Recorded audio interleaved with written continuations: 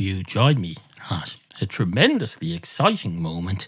It's Into Your Head, number 798. It's been 8 years. We've been stuck in the 790s. Absolutely fucking ridiculous. I can tell you, when we get to episode 800, I'll just have a new lease of life. I won't be chained to the 700s like I've been for the past several years. Oh, it's like having a chain attached to my neck that's attached to a giant ball bearing, except the ball bearing isn't round. It's some jagged shape, so it doesn't even roll along the ground. So it's not even portable. It just locks you. It's not attached to the ground or anything. It's just immobile because of its shape. It's not shaped like a wheel or a sphere or anything. Although it'd probably be even worse if it were shaped like a sphere. I suppose it could roll around all over the place and drag you with it. It mightn't be ideal. It might be suboptimal, I suppose. So no, if you're going to have a chain attached around your neck, such as, for example, the recent numbering of your podcast that's been in the 790s for so many years, you want to have it in the form of a non-spherical, non-wheel-shaped rock that is attached to. Or do you? I don't know. I suppose you could get it. A fair way to do that, I suppose. If you're chaining someone to a big rock as a punishment, I suppose the fair way to do that would have some way where it's a limited amount of punishment, just like a jail sentence is. So you'd have a set weight of rock, and once you drag it around for long enough, or you become fit enough, or you lose enough weight, you're able to move around with it properly, and it becomes basically you've run out your sentence. You become free of it, although it'll still be attached to you, I suppose. And then it'll benefit you because you'll be dragging that around all day. You probably have a new lease on life from all this weightlifting you're doing every time you move. That seems unfair now, because if you're being punished for some crime, you get this thing attached to you that's going to transform your health and make you extremely fit. That seems unfair that you should get that. You're a criminal. You're supposed to be being punished. The victim should get the chain and the ball then, surely, because they should get to have this bonus new lease of health by having... Why should the criminal get that? No, that's fucking ridiculous. That whole criminal system is wrong, if that's the case. All the benefits you get from going to jail, and the victim gets to just get on with their lives and go to work and not get any benefit out of it. The victim should be allowed to go to jail as well and get all the free food and the luxuriating on the metal bed and being able to piss in a toilet that's a foot from your bed. You barely have to move around the house, and you have cleaners come in and make sure there's no drugs in your bed or anything. No. I'm not saying every crime victim would want to do this, but if you're a victim of crime and they're asking you, when they've sentenced the fella who did the crime to you, and they're deciding at the end to weigh up everything and decide to look at the victim impact statement and all of it, the victim should get an option. I'm not saying they should want it, but the victim should get an option of the victim going to jail instead, if only if they want to. They just might want, just for their fun, just for the novelty of it. It'd be like a little holiday, or a little bit, just to see how the other half live. The victim might say, as my reward for having this crime done to me, I'd like to experience jail for a year or two, see what it's like.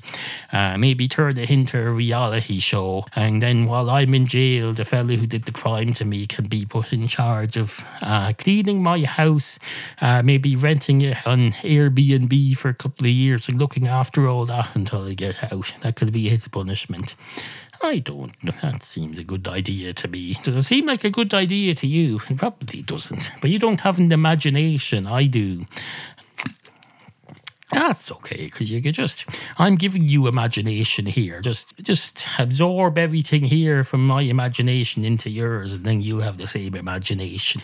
If this isn't imaginary enough for you, there'll be two cats walk into a bar story along in a few minutes that'll help you with that. If I remember rightly, it turns into a fella standing in the pharmacy, and also a kid standing in a sweet shop, and the pharmacy fella is wondering why either Robbie or Robin Williams isn't working in the pharmacy with him anymore, or something along those lines. Anyway, where was I? Oh yes, the jail thing. You used to have the option of being allowed to go to jail, and of course if the victim gets all the choices, then the crime fella shouldn't get any choices. He should have the option of going to jail, but he's allowed to, maybe you should get the option of becoming a prison guard. Because being a prison guard is a job nobody wants to do. They should make the criminal do it. They should make the criminal become a prison guard. Because they make criminals do jobs in jail. They make them do stuff like push around the library trolley, handing out books to people so they can read up about everything. So they should have criminals doing the prison guard job. Where they guard they'll be very good at it. Prisoners they get on well with people. Whatever. You developed that idea yourself. I'm done with it. Anyway, on with the show. Into your head, monkey nuts. That's what they call them. Big steaming piles of monkey nuts. Into your head. Two cats walk into a bar. One of the cats goes straight up to the bar counter and says, "Hello, can I have a pint of your finest milk, please?" And the man behind the bar says, "We don't sell milk in pints. I sell you a portion of milk, but I tell you, you can be damn sure to Christ as hell that it won't be a pint. We don't sell milk in pints. We're not the milk truck. We sell milk in the same quantities in which we sell Coca-Cola. Be somewhere along the lines of 220 millilitres, although most of that will be ice.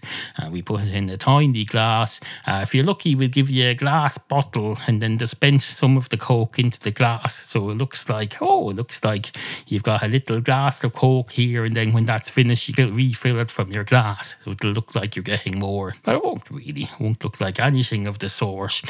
You'll just enjoy the novelty of having something out of a glass bottle for the first time in 30 years. For some reason, the only place you can get Coke in a glass bottle is in a fucking pub. And they take the cork off for you first. So you're a child. You're not allowed to have control of the cork of the bottle. You're not allowed to open it yourself.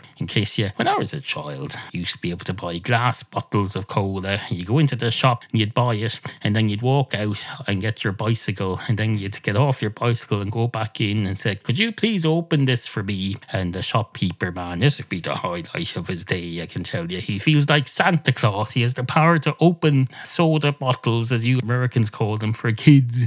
Usually kids who have no other, as far as they're aware, there's no other way to open these bottles. If they've no idea that they could just go home and look in the drawer and find something that they could take the lid off that bottle with quite easily. So now they go back into the magic man in the shop, who now feels all powerful, and they say, "Could you please take the top off this bottle for me, please, if you don't mind?"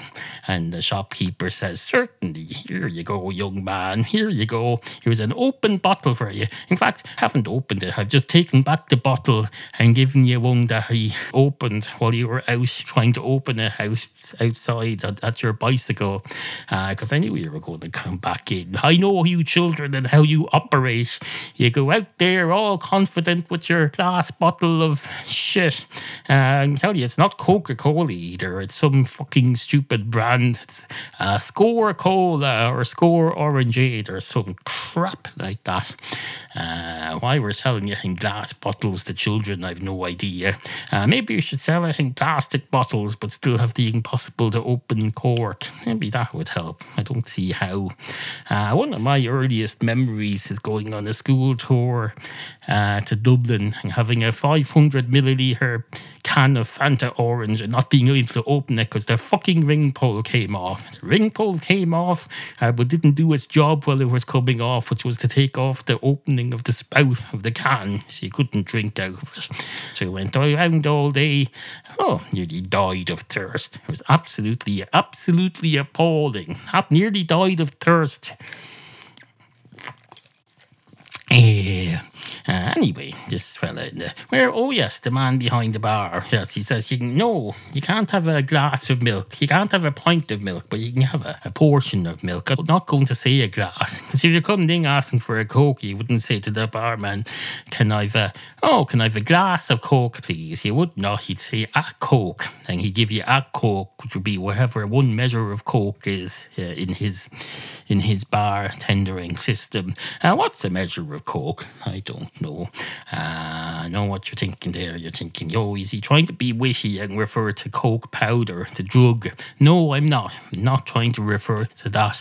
Although, if I remember rightly, you used to be able to buy, that was another thing you used to get in the sweet shops. You could get a sachet of powder that you'd add water to and it would become a coke beverage. But that wasn't cocaine either. They don't sell cocaine to children. Maybe you go around selling cocaine to children, but I don't. And the people in this country don't. We're a civilized country. We don't have any of that crap. Drugs are illegal here. You're not allowed to have drugs.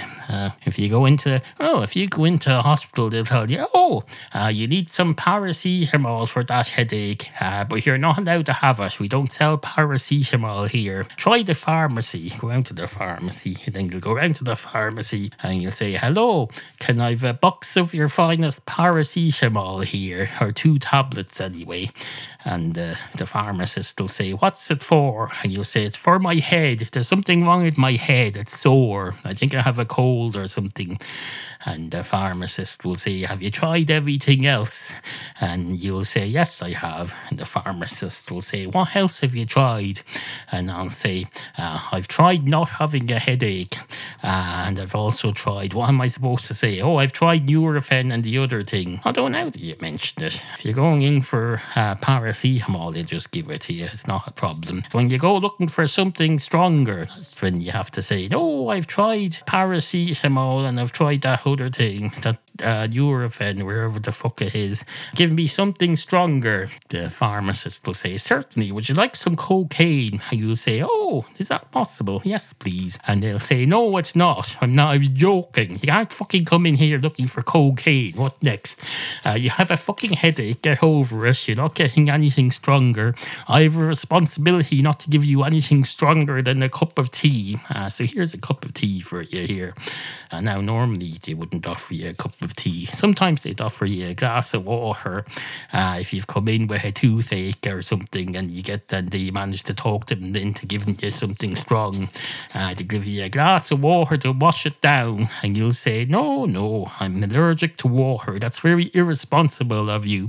You should have asked me about that. My prescription just says, I don't know. Well, no, I don't have a prescription. If I had a prescription, we wouldn't be having this conversation. Because I'd be drugged up instead of doing a podcast and creating this conversation. But no, that's how pharmacies work. Anyway, the man behind the bar says, here you go. Here's a portion of milk for you, cat. And the cat says, thank you very much. Do you mind me asking what size is a portion here? And the man behind the bar says, I don't mind you asking at all. It's 220 milligrams. It's basically one of those tiny little plastic bottles that kids buy, and slightly smaller than that. Because they get smaller and smaller and smaller every day. It's like that. What's that thing that, I think it's a Disney movie or something, or Honey, I Shrunk the Kids. The kids get shrunk and then they go off. Oh no, I was thinking of a different one. There's another film. It's much better than Honey, I Shrunk the Kids. At least the first half is, because it gets a bit shit after the first half. There's a movie where there's a couple and they go off to, they decide to downsize. Like there's a new system of downsizing where you can go through a medical procedure where they shrink you down to the size that the kids are in Honey, I Shrunk the Kids. It's a more sophisticated movie than that, supposedly. They get shrunk down to that sort of size, like the kids in Honey, I Shrunk the Kids, but then they go and live in a special development that's designed for people who've been shrunk. They can live in a tiny house in a tiny village in a tiny community, and everything's much, much cheaper because they're tidy. But then after a while, the wife gets, what happens? The man gets shrunk, but the wife backs out at the last minute or something and doesn't get shrunk. The man ends up living in the community and the woman doesn't. She stays full size, and then at some point something happens and a load of other crap happens. For some reason the man ends up travelling to some other country to do some sort of aid work up some mountain or something. I completely lost track of the thing because it got ridiculous after that. I was perfectly happy for the first half. You had a tiny man moving into a Lego village to save money and live a cheap retirement in a lovely little tiny village. But then, it just got confusing later on. They tried to find meaning in all of this. Absolutely fucking ridiculous. Anyway, and then the cat says, so 220 mils, is that right? And the man says, well, don't quote me on that, but yeah, that sounds about right. I don't really know the mils. We think in points here, and in fact, we don't really think in points when we're pouring stuff. We just look at the marker on the glass, and the marker, we don't really look at the marker, because I've been a barman for 85 years. I don't need a line on the glass to tell me how far up to put the liquid. I do not. I just pick up the bottle and I put my thumb over the top of it and release my thumb for half a second, and whatever amount of liquid spills out of the bottle during that half a second is a measure. So I put that in there. Now I know what you're thinking. You're thinking a Coke isn't supposed to be distilled as a measure. A Coke is something that you put in on top of the measure of spirits. You get a measure of spirits and then you get a full portion of Coke in on top of it if you want a mixer. No, I've never worked in a fucking pub. Have you worked in a pub? You probably haven't. And the cat says, no, I haven't worked in a pub, but I'm kind of surprised to hear you say that you haven't worked in one either. And the man behind the bar says, oh, I suppose that's true. Have you ever worked in a pharmacy? And the cat says, no, I haven't. Have you? And the man behind the bar says, no, but I've imagined it. I've imagined working in a pharmacy. I imagine it's quite a challenging job because you have people coming in here looking for drugs. They're trying to get high or get well. They're looking for some fix to fix their illness and to make them feel less sick or less dead. They're basically looking to be kept alive. They're addicted to being kept alive and not in pain. See, they come in here saying, can I have some drugs, please? Except they don't usually say it straight out like that. They'll say, do you have anything for a headache? And I'm expected to suggest paracetamol or cocaine or something. And they'll go, oh, that sounds a bit strong. Would you recommend that for me? And I'll say, it's not for me to recommend or disrecommend. I recommend not living a lifestyle where you keep getting a headache every 2 years and having to go to the shop to get pharmacies stuff such as paracetamol. And the customer will say, oh, it's one of them pharmacists. I must make a mental note not to come in here again and go to a different one. And the man behind the pharmacist counter will say, oh, I heard that. I can hear what you're thinking out loud because you're saying it through your mouth. And you'll say, that's fine. We've no secrets here. We're having an open and honest exchange whereby you're asking me questions in the process of determining what medicine you can responsibly offer me. Perfectly fine with you hearing my thoughts, and that's why I'm saying them through my throat and my mouth and my vocal cord. Incidentally, have you got anything for an overactive vocal cord? Perhaps some drugs of some kind? And the pharmacist will say, well, the first thing I would do is shut up. I would shut your stupid, ugly face. And the customer will say, I beg your pardon? And the pharmacist will say, oh, I'm sorry, did I not say that loudly enough? I said, first of all, I would shut my stupid, ugly face. Except it wouldn't be my face, it would be your face. I'm imagining if I was you and I wanted a fix, I'd shut my stupid, ugly face. And the customer will say, why am I being referred to as a customer in this situation? I'm obviously not going to leave here with any drugs of any kind. For one thing, he's probably not going to give me anything. And for another, even if he did, I wouldn't darken his doorstep with my custom. Unless he offers me something strong, in which case I'm fine. I'm happy to be insulted and called a stupid ugly face by this fella. It'd be almost worth it. I wonder, can I get some codeine off him? And the man behind the counter says, you're still saying it out loud through your stupid ugly face. Would you like some codeine? And the customer will say, oh, I'm a customer again now. Yes, please, I'll have some codeine. Do you have the type that melts into... I'm too tired to swallow a pill. Do you have the type you mix in with your drink? With your glass of Coke or your glass of milk? What did they call it? You know, the one that kind of melts away into a drink and fizzes away and then you drink it. And the pharmacist will say, you do know you're still talking to your big, fat, ugly face. and you'll say, "Oh, you didn't say fat the first time. You said stupid, ugly face. Have you changed your description of me now for some reason?" And the pharmacist will say, "Yes, I have, because you're probably not only are you guzzling down these drugs, you're adding them to a glass of Coke or milk or something to add extra calories into it. So hence my embellishing my insult to add the word fat into it." And the customer will say, "Okay, I've had enough of this. I'm going off now. I'm going to go off and go somewhere else, and I'm going to report this to the Better Business Bureau." The thing I've heard of the Better Business Bureau, it's an American thing, but this podcast is international, so I'm sure I can report anything that happens on here to an American thing, because the internet is available in America, isn't it? I believe it is. Is the internet available in America? And the pharmacist says, "I've no idea. I don't know anything about the internet. You don't need internet when you have a pharmacy where you can bring in all your photographic films and have them printed by a fellow who looks like Robin Williams, or is it Harvey Williams or Robin Williams? I can never remember. Which was the one who's dead, who played a psychotic photograph developer in a pharmacy? Oh, that was Robin Williams. We have one of them at the other end of the pharmacy, and you can come in here with your photographs and get them developed and printed onto paper. And because of that, nobody who goes to a pharmacy has any need for the internet or any kind of digital devices. You can do it all here.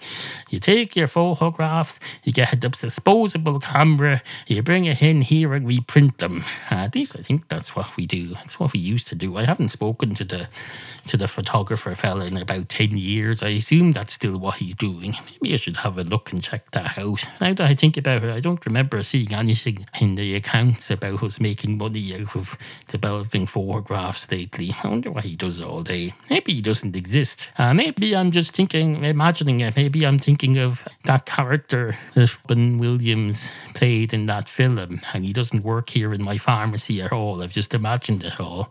Suppose that's possible. Maybe I take too many drugs. Has that ever occurred to me? Or maybe I take too few. Has that ever occurred to me either? I don't know. It's not really for me to say as the pharmacist. I should consult with another pharmacist about stuff like that. If you're a medical person and you need medical advice, you shouldn't be giving it to yourself. You have to go and consult someone else and see what they think. Maybe I should consult the customer. "Customer, what do you think?" And the customer will say, "Are you going to give me my fucking drugs or not?" And the pharmacist will say, "Well, that depends on what you tell me. Do you think I should have some drugs? Would you be willing to prescribe them to me?" And the customer will say, "Certainly. I'll prescribe to you half of whatever you prescribe to me." And the pharmacist will say, "Is that not illegal?" And the customer will say, "Well, you're the expert. I don't know. I'm only going by what you say. You're the expert advisor here. You know everything. You seem to know everything. You know all about the movies, and you know all about the internet that apparently you think there's no need for, and you know all about either Robbie Williams or Robin Williams, whichever it is. Which is the one who's the actor and comedian who's dead, and which is the one who's in the British boy band? I think that's Robbie Williams, is it? And then that's fucking ridiculous. Can they not have different names? I found out that you mentioned it. In fact, they do have different names, but can they not have more different names? Like, distinguish them properly. You don't need a Robin and a Robbie in pretty much the same industry. And the pharmacist butts in and says, "Excuse me, I would argue that the American stand-up comedy industry and the American TV sitcom industry of the 1970s and the Hollywood movie industry are not part of the same industry as the British boy band industry of the 1990s. I would argue that if I had enough information with which to argue with it, and if I was into debating. I'm not really into debating. Maybe so. Maybe I should join a debating society. Be something to do that might help me with these conversations I have with my customers. Anyway, are we supposed to be doing I think we are. We're supposed to be still having the cat getting the pint of milk off the barman, except he got a portion of milk instead. There wasn't a pint. Oh, we are. And somehow we got on to a pharmacist. I think the pharmacist is more interesting, to be honest. It was just a bit of a disorganized story. Anyway, on with the show.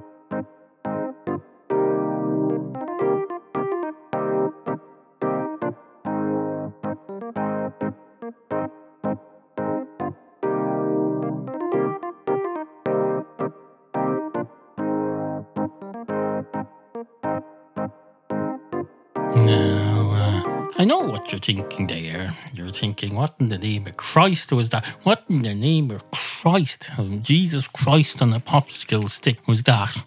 Was some fella coming on here talking about how prisons should be an option for victims. You want to send them off to prison now. You want to punish people for being victims of crime. Have you absolutely fucking lost your mind? You absolutely fucking nut who drinks too much energy drinks and then crams coke down his face like there's no tomorrow, and then drinks more energy drinks and tops it off with coffee and then goes into the spare room and talks this shit. That's what you're thinking. And you'd be largely right about that. That's fair. That's fair. I can handle that criticism, although I don't take it as criticism. I take it as a compliment. I'm doing a rather unique podcast here, whereby I talk shit using the power of own brand energy drinks. Although today, I must say, I've had a proper Monster energy drink. In fact, not only was it a Monster energy drink, it was one of the fancier extreme Monster energy drinks that's designed for people who want their drink to taste nice. I didn't really enjoy it very much. I don't need my energy drinks to taste nice. I just need them to provide me with the fuel to talk shit on my podcast for an hour or so. So no, don't really care about that. I can never figure out, is a Monster energy drink that comes in the big 500 milliliter can, has that got the same amount of energy as the 250 milliliter Red Bull? Because I can never figure that out. They've even more complicated it lately because they have 3 different sizes of Red Bull now. I've no idea if they're all just the same amount but with more liquid. Is it just more condensed or less condensed? I don't know. I suppose I could probably figure it out by looking it up, reading the instructions and the ingredients and figuring it out. Maybe get a calculator if necessary. But no, I'm not going to do that. That would be a waste of the energy. The whole point of drinking these drinks is to give me the energy to do this, not to give me the energy to read their fucking ingredients on the energy drink. That would be ludicrous. That would be like a vicious circle. You pour the stuff down your throat, then you get the stimulation in your brain that enables you to spend ages researching what you've just drunk, and then you wear yourself out, so you go to sleep and then you drink more the next morning and see if you can get started all over again. That's no way to run a podcast, as far as I'm concerned. And you may think, what do you know about running a podcast? Well, I ran one for 10 years, and then I shut one down for 7 years, and now I'm running one again. It's year 18, if I remember rightly, of this shit. So don't tell me I don't know how to run a podcast. I know how to run a podcast. I just have chosen not to for the last 3/4 of a decade. Well, it's all coming back to life now. It's all coming back to life. We're back with this shit. It's going to be I'm going to do this for another 20 years now. It's going to be everywhere. There's going to be no avoiding it. You won't be able to avoid it anywhere. Oh, I just registered intoyourhead.ie now, so you can, if you go around saying there's no Irish podcasts, well, this is one. And to prove I got an IE, you can get an IE at the end of your address now. When you go to register, they say, this isn't a very good segment. Sorry, me. I'll probably edit this out at least, if not the whole segment. But just in case I don't, I'll allow myself to have a little break here while continuing to record, just in case it takes off again into something, because you never know. I give up on some of these segments far too early, and then I regret it. I think I could have said something. I could have rescued that monologue and got it back into something. I could have gone on about how I should probably have a rescue. Bollocks. I'm probably not going to rescue this now that I think about it. Well, we have a song. That's what we do. We'll have a song. The first song I ever learned when I was 4 in school. Come with me, come to the zoo. There's something and something to do. We'll see all the monkeys and spiders and donkeys and something and elephants too. The zoo, the wonderful zoo. There's something and something and something, the zoological gardens. I've never heard that song again in my life. I was taught it in school at the age of 4. Never heard it anywhere. Can't find it anywhere on the internet, so it may not even exist. And the bit at the end where I go the zoological gardens, I'm pretty sure that wasn't part of it. I'm pretty sure that was something a sibling of mine used to add on at the end if I performed it at home. He's probably thinking of something else, because they wouldn't just add the zoological gardens on at the end of a children's song. That would be ridiculous. That would be ridiculous. Already, they're barely learning the word zoo. You're not going to add on zoological gardens at the end and say, oh, you can't be just saying the zoo. You're nearly 5 years old now. It's time to learn some more vocabulary. Learn zoological gardens. It would not. At the very least, you go zoological and not say the gardens part, because the gardens part is going to confuse them. You've been telling them that this is a place for animals, but now you're adding on the word gardens to it. Absolutely fucking ridiculous. They'll be going, that next, if you do that, they'll be going into farms that grow crops and plants and things and don't have any animals, and they'll be expecting to see cows among the grass crop. Well, you do have cows among the grass. Well, cows among the corn and the vegetables and the parsnips and the things that are grown on an arable farm. That's what the kids will be expecting if you do that. You mix in gardens with the concept of zoology. Absolutely fucking ridiculous. Absolutely fucking ridiculous. That's what it is.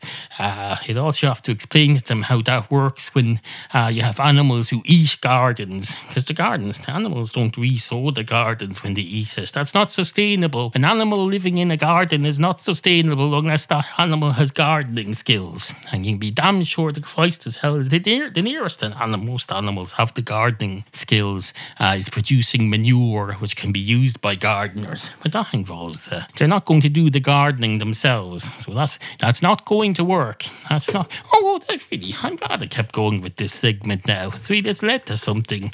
Got on to this. I really wasn't expecting that. That's fantastic. That is absolutely fucking fantastic. We do the song again. I'm back into it again now. I'm all enthused. Come with me, come to the zoo. The wonderful, wonderful zoo. There's spiders and monkeys and tigers and donkeys and lions and elephants too. The zoo, the wonderful zoo. There's such something and something to do. The zoo, the wonderful zoo. Could also be called zoological, but not gardens. Let's call it a zoological park for now, shall we, kids? Yeah, we do. And then, of course, the kids go, Teacher, why do we have to get someone else in for an hour every Thursday to teach the singing? Have you something wrong with your voice or your ability to teach music? This is a bit weird, to be perfectly honest. Once a week, we all get ferried out of the door and across the corridor up to some other teacher who for some reason is the only one blessed with the ability to teach us songs about the zoological park. But you're entrusted with teaching us everything else, including language, maths, religion, physical education, everything else. But no, for some reason, songs, you just give up on that and send us up there. That's a bit weird, isn't it? A bit weird. Although I probably won't even think about that until I'm 47 and doing a podcast about you. Absolutely fucking ridiculous. That was a weird school now that I think about it. They had outdoor toilets, if I remember. I think they had indoor ones as well. But when you were outdoors, you used the outdoor toilets. They were in basically a shed up at the top. Halfway between the school and the nuns' convent, you'd go to an outdoor toilet, be fucking freezing, and then there was a thing in the field beside there that everyone said was quicksand, like a swampy area of a field. So I'd take a wide berth around it, because my classmates had told me that if I go into that, I'll drown in mud and sink in, like that woman on Star Trek The Next Generation, except she fell into a talking swamp. No, that's not what... You don't tell that to children. Well, you do, because you were a child at the time and you told me that. But no. Anyway, on with the show. Now, I know what you're thinking there. You're thinking the zoo. Oh, I remember the zoo. I was brought there as a child. It was a horrible place. I realise now it was a horrible place where animals were abused and treated like circus animals, or basically put on to parade behind bars. But you're thinking, I'm very much against that sort of thing, and I'm very disappointed that this fella was into a zoo song when he was 4.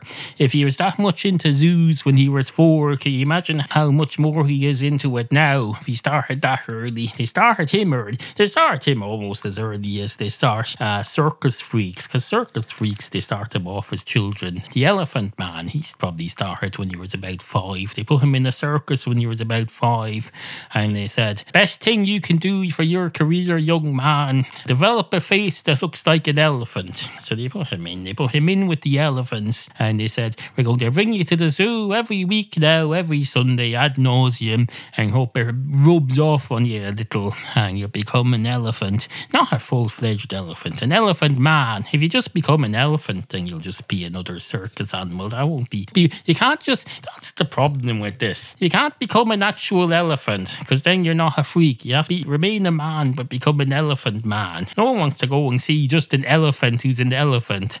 No. I suppose you could see an elephant who was born as an elephant, but somehow had human features onto them. That would be more a thing for if you were creating circus acts that animals want to go to see. So the animals would go to see an elephant who's developing the characteristics of a human. That would be more of a man elephant than an elephant man, though. So if you're doing that, call it a man elephant, so we don't get confused. What we're talking about here is an elephant man, and an elephant man is a man who's being brought up to be a circus performer, and he's being from an early age coached into becoming more elephant-like, but not a complete full-fledged elephant. Just be a human, but be elephant-like. Then when you're about 18, we'll bring you to the doctor, and we say, I don't know what's going on here, but I've spent the last 18 years training my son to be more like an elephant, and now he's a freak. Can you register him as a freak, please? And the doctor, if you get unlucky, you'll get a doctor like the one who's in that film, Anthony Hopkins. You'll get a nice, caring, sympathetic doctor who befriends the young man and tries to help him be more human. So make sure you don't get a doctor like that. You want your children to be a proper elephant freak performer. Although I suppose you get him to do that. You get the Anthony Hopkins type in. Pretend you didn't raise the kid to be elephant-like, that he just happened naturally, and then bring him to the nice, gentle Anthony Hopkins type doctor and say, please, can you help my son be human again? And then for the rest of his life, your son will be led around by Anthony Hopkins, and you'll be treating him like a gentleman, like he does in the movie, and you could probably sell the movie rights for that and make a bit of money out of it that way, instead of making money out of your son being a circus freak, which you've trained him to be. So I suppose you could argue, if you spend your child's upbringing teaching him how to be a circus freak, but then bring him to Anthony Hopkins' doctor character who's sympathetic and turns him away from being an animal freak, you've done your child a great favour, because if you hadn't bred him to be a circus freak, he'd never have had that experience with the Anthony Hopkins doctor. That's what I got from that movie anyway. I hope you know which movie I'm talking about. The Elephant Man movie. The old Elephant Man movie with John something as the Elephant Man and Anthony Hopkins as this doctor who meets the Elephant Man and starts treating him like a proper human being when everyone else is being a cunt to him. That's very nice of him. Although a bit hypocritical, because the same Anthony Hopkins goes off then and plays Hannibal, who goes around eating people. He goes around eating people for no good reason. Well, I think, now, to be fair, a lot of the people he eats are criminals, if I remember rightly. I think so, anyway. And he serves them up nicely with a nice Chianti. I've yet to meet a nice Chianti. They all look like shit to me. Why would you want a Chianti? Is it some sort of a wine? I think it probably is. But all wines look the same. When you pour them into a glass and have a look at them, the best way to examine a wine is to pour into a clear container, like a glass bowl or a fish tank or a glass, and just look at it. No, don't be pouring it into your mouth and swishing it about, because that just damages does it. Once you've sampled the wine by pouring it into your mouth and swishing it around and spitting the house, that degrades it. It becomes undrinkable. Well, you can drink it yourself, but you can't give it to other people. You can't tell people, this wine is fantastic. I've just tried it and spit it out back into the bottle. Would you like a sip of it? No. People who do that and they think they're civilized, they're not civilized at all. They're no more civilized than Anthony Hopkins, who's standing there in his suit, cutting into the fella's brains and serving it up on a plate like it's a bit of steak. No. That's no way to live. Sample your wine at the same time that the person who you're serving the wine is, your guest is sampling it. Don't sample it earlier. You open up the bottle and say, let's see what this stuff is like. I've no idea what it's going to be like because I haven't sampled it yet, because I don't pre-tube my guests' food or pre-drink their beverages. I open it up. The first time this wine sees the light of day is when I open it here in front of you, so you can witness that no one else has drunk it first. And then I pour a bit into your glass and a bit into mine, and we'll all have a sip of it, and then we'll decide whether it's nice or not. I suppose that would be a situation where it would be appropriate to spend a while reading the label before you sample something. To be fair, wasn't I talking about reading the label earlier or in a future segment? I think so. It might be a future segment now that I think about it, but I was saying something about reading the label. I think it was on the energy drinks. Oh yes, it was the energy wine drinks. connoisseurs walk into a bar. One of the wine connoisseurs goes straight up to the bar counter and says, "Hello, can I have a pint of your finest Guinness, please?" And the man behind the bar says, "Excuse me, this is not a wine bar." The wine connoisseur says, "Sure, I know that. That's why I asked for a pint of Guinness. Is that a problem?" And the man behind the bar says, "Yes, it is a problem. You're going around claiming to be a wine connoisseur and you're going to sample my Guinness and you're going to tell everyone that it's shit because it doesn't have a nice floral bouquet or something. You're going to go around diminishing me and my business and telling everyone how shit it is." And the wine connoisseur says, "I think you've misunderstood. Well, I am a wine connoisseur. Firstly, I also enjoy a pint of Guinness. And also, I'm not a wine reviewer. I'm not coming in here to review your wine or review you as a wine bar or anything. I'm just coming in here to have a nice pint of Guinness with my friend over here who also happens to be a wine connoisseur. By the way, how do you know we're wine connoisseurs? We didn't mention it or anything. You're just guessing." And the man behind the bar says, "You're introduced to me as wine connoisseurs. It was said to me 2 wine connoisseurs walk into a bar. So I took that to mean that you were both wine connoisseurs. Excuse me for listening to how you're introduced and narrated and taking it as the truth. I don't take it as gospel, but I take it as the truth, or I take it as reasonably accurate until I hear something to the contrary, such as, for example, you saying I'm not a wine connoisseur, give me Guinness." And the wine connoisseur says, "Well, I'm not going to say I'm not a wine connoisseur, but I did ask for Guinness. As a wine connoisseur, not allowed to have a pint of Guinness. Is that a fucking problem now? You can't be a wine connoisseur and enjoy a pint of fucking Guinness. Well, I'm certainly not going to enjoy this one now because you put me in a bad mood. You'd be damn sure to Christ as hell that you're lucky I'm not a wine reviewer, because I'd be giving you a terrible review now. I wouldn't be reviewing your wine, I'd be reviewing your Guinness. I'd say I didn't enjoy this Guinness at all, and I think what I've learned from this is that it's not about the actual Guinness itself, it's about the atmosphere and the mood that the hotelier or wherever you call the pub landlord puts you in with his crap, with his absolute piffle coming in here, giving out to me because I have the cheek to be a wine connoisseur who comes in looking for a pint of Guinness. I mean, what next? Is it too much to ask that I go into a fucking bar and get a pint of Guinness and just be sold a pint of Guinness and then shut up and go and sit down with my friend and drink it? Is that too much to ask?" And the man behind the bar says, "As a matter of fact, it is, because that wouldn't be much of a story. You can't be having a story on a podcast where it goes 2 wine connoisseurs connoisseurs go into a bar to get a pint of Guinness each, and they sit down and an uneventful night is had by all. How would that be of any use to anybody? And the wine connoisseur says, I suppose you have a point there. Except you don't, because I'm not coming in here to be a part of some story. I'm just coming in here to relax. And if my drinking quietly drinking a pint of Guinness in my friend isn't exciting enough for you, you can go and say something like, meanwhile at the other end of the bar there's two cats enjoying a pint of Guinness, and the following situation occurs involving them. Hey, have you thought of that? The man behind the bar says, it's not really my job to think of these things, but I suppose, yes, that sounds like that could work. Although, if that's the case, you would wonder why he didn't start the story with the two cats at the end of the bar in the first place. And the wine connoisseur says, I think you'll find he did. He did the two cats walk into a bar story earlier, and then he came back and did this. And the man behind the bar says, who are we talking about? And the wine connoisseur says, I don't know. Some fella. We're in the midst of something now here, and some fella in a thing in a podcast. I don't know what in the name of Christ is going on, but it's ruining my night, I can tell you. It's ruining my night. I hope he edits this out. Well, except the bit where I say it's ruining my night. I hope he leaves that in, and you just hear the beginning of the podcast, and then me being quoted as saying, this is ruining my night, and then it's the end.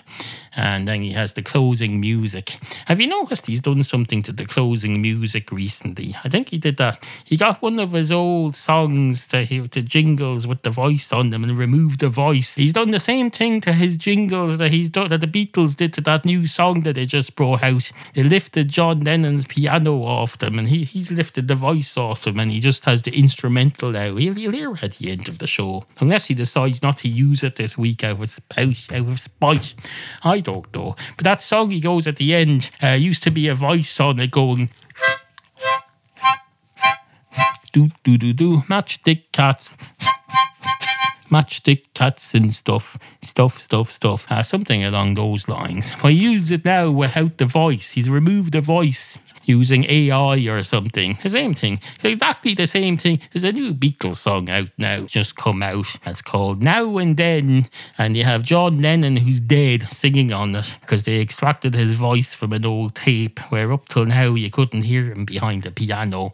So they extracted him from behind the piano, and then they turned it into a new song, and they put the two non-dead Beatles on it. And then George Harrison, they got Paul McCartney to play guitar in the style of George Harrison. That was his only involvement as far as I can see. Absolutely fucking ridiculous. Absolutely fantastic as well, because it's very interesting as well. It's ridiculous. Something can be interesting and absolutely ridiculous at the same time. The fact that something ridiculous is happening can be an interesting thing. That's what I find anyway. How do you find that? And the man behind the bar says, yes, I do, as a matter of fact. That's very interesting now. I'm sorry to have disrupted your evening, by the way. Please go and enjoy your pint. Meanwhile, at the other end of the bar, there's two cats sitting there. Well, one of them is sitting at the bar, and the other one is down at his table, because he's the one who never goes up to the bar. He sits there and waits for his pint to turn up, unless it's his round, in which case he goes up, and the other cat becomes the other cat. I never say which cat goes up to the bar. I just say one of the cats goes up to the bar, but you should take it as read that each time they take turns. There's not one fella who's just letting the other fella buy all the rounds. No, just take it as read. Cats aren't very social creatures to each other, but when they are, they don't fucking go ripping each other off. Well, they'd like to, but the other cat wouldn't let them away with it. If you're buying rounds with a cat, you can be damn sure the Christ is hell that if you try to be full any funny business and cheat him out of his round, he's not going to let you away with it. So you can be damn sure the hell is Christ is that. Anyway, on with the show. Or else, anyway, good morning.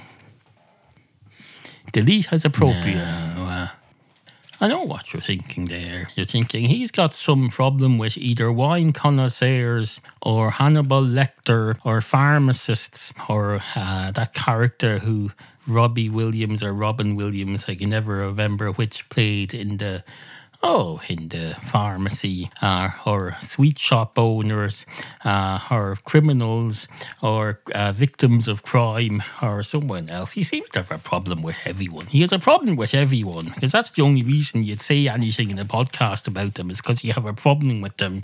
That's what you think. You think anyone who says anything is bringing up a problem. No, I can bring things up without having a problem with them. I've got nothing against Hannibal Lecter. Absolutely nothing. He's a perfectly decent man. Nothing against criminals or their victims. I have nothing against the men who own sweet shops who used to take the top off the hard-to-open glass bottles for their customers. I have nothing against the two cats who walked into the bar, or the two wine connoisseurs who walked into the bar, or the barman who argued with them. I have nothing against any of those people at all. In fact, I created all of those people. Those are people I created in my imagination.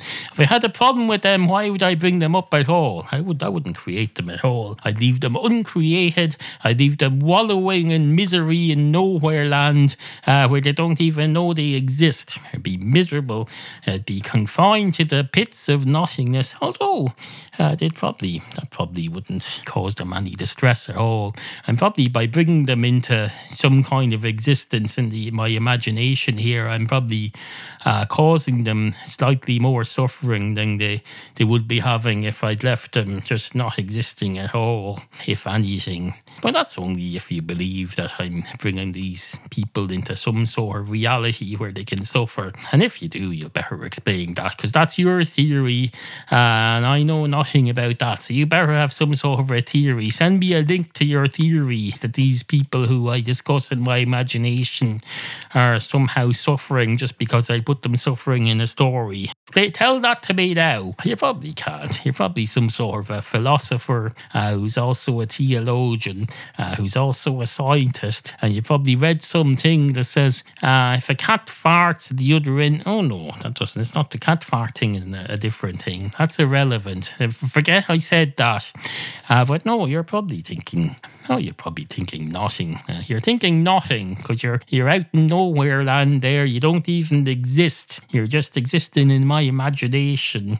So while you're in my imagination, you may as well at least experience some suffering. So here's imagine yourself with a chain attached to you, and it's attached to a boulder, and you're carrying it around for years as part of your prison sentence. But you're losing loads of weight. But you lose so much weight that you fade away to nothing, and then you're just gone. So it's like a death sentence, except you're more effort involved.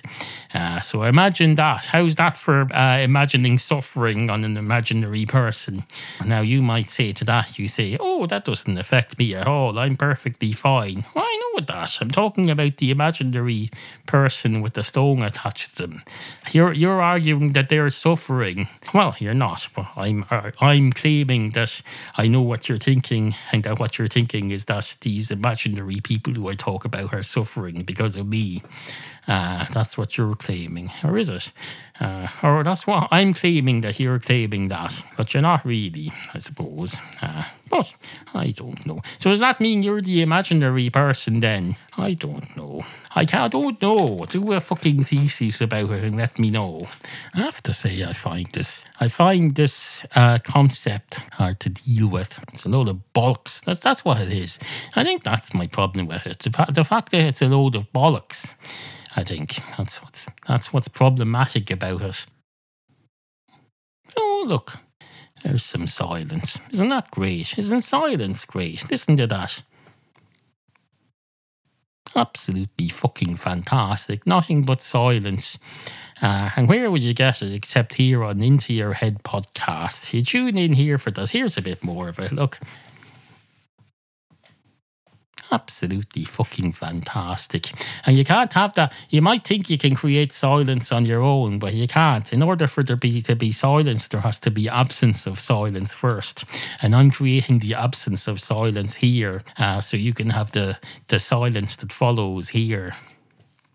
If I let the silence go on too long, you see, then it just becomes nothing. It becomes meaningless. It's like having a pathway that you designate, a walkway through the Wicklow Mountains, and you say, this is a walkway through the Wicklow Mountains, but you can't just say the walkway is the whole width of the mountains. No, you have to define where it is. It's between, that's the left side of it, and that's the right side, and that's the trail that you walk along.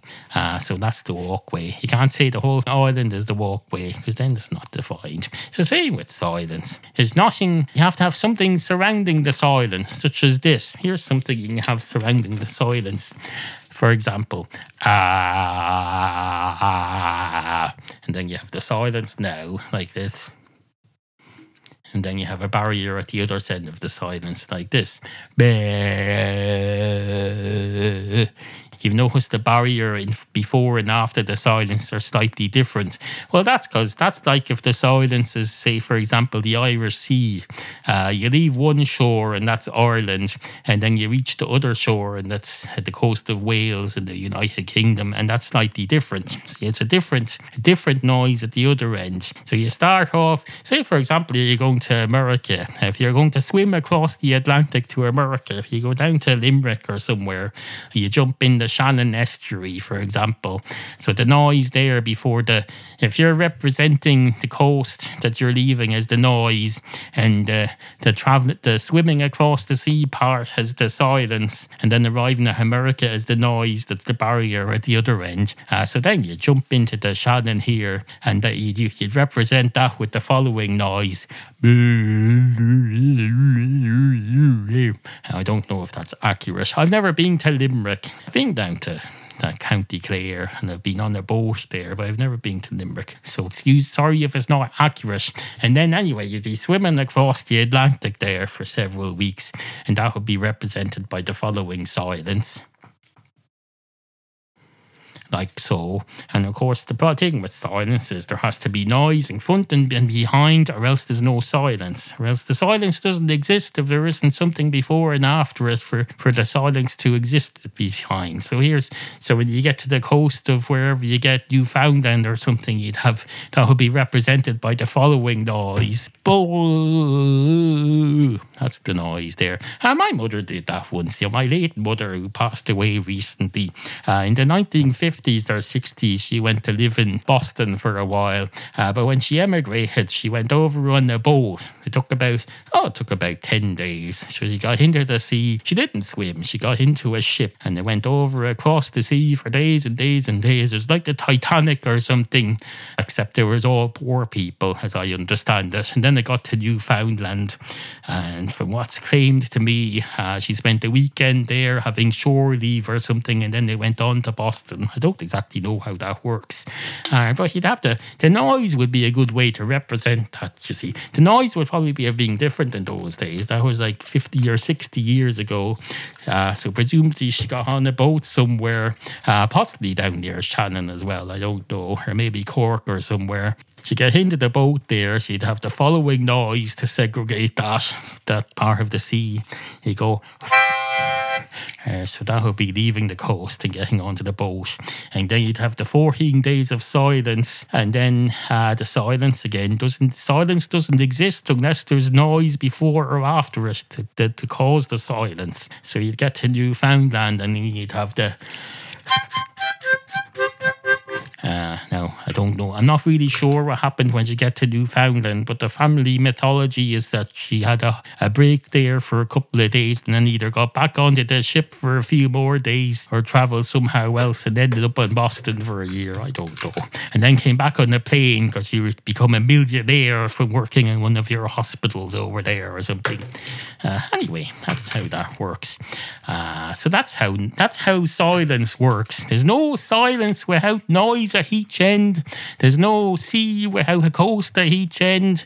There's no rain without sunshine at each end. There's no sunshine without clouds at each end. Well, that's not necessarily true. Mars could have sunshine all day and no clouds, I suppose. But does it? I have no idea, and I'm not going to look it up right now any more than I'm going to research wines or research the ingredients on a can of Red Bull. No, I've got better things to do. I have to edit this crap for a start. It's probably going to take the next 2 days. Anyway, on with the end of the show or whatever comes next.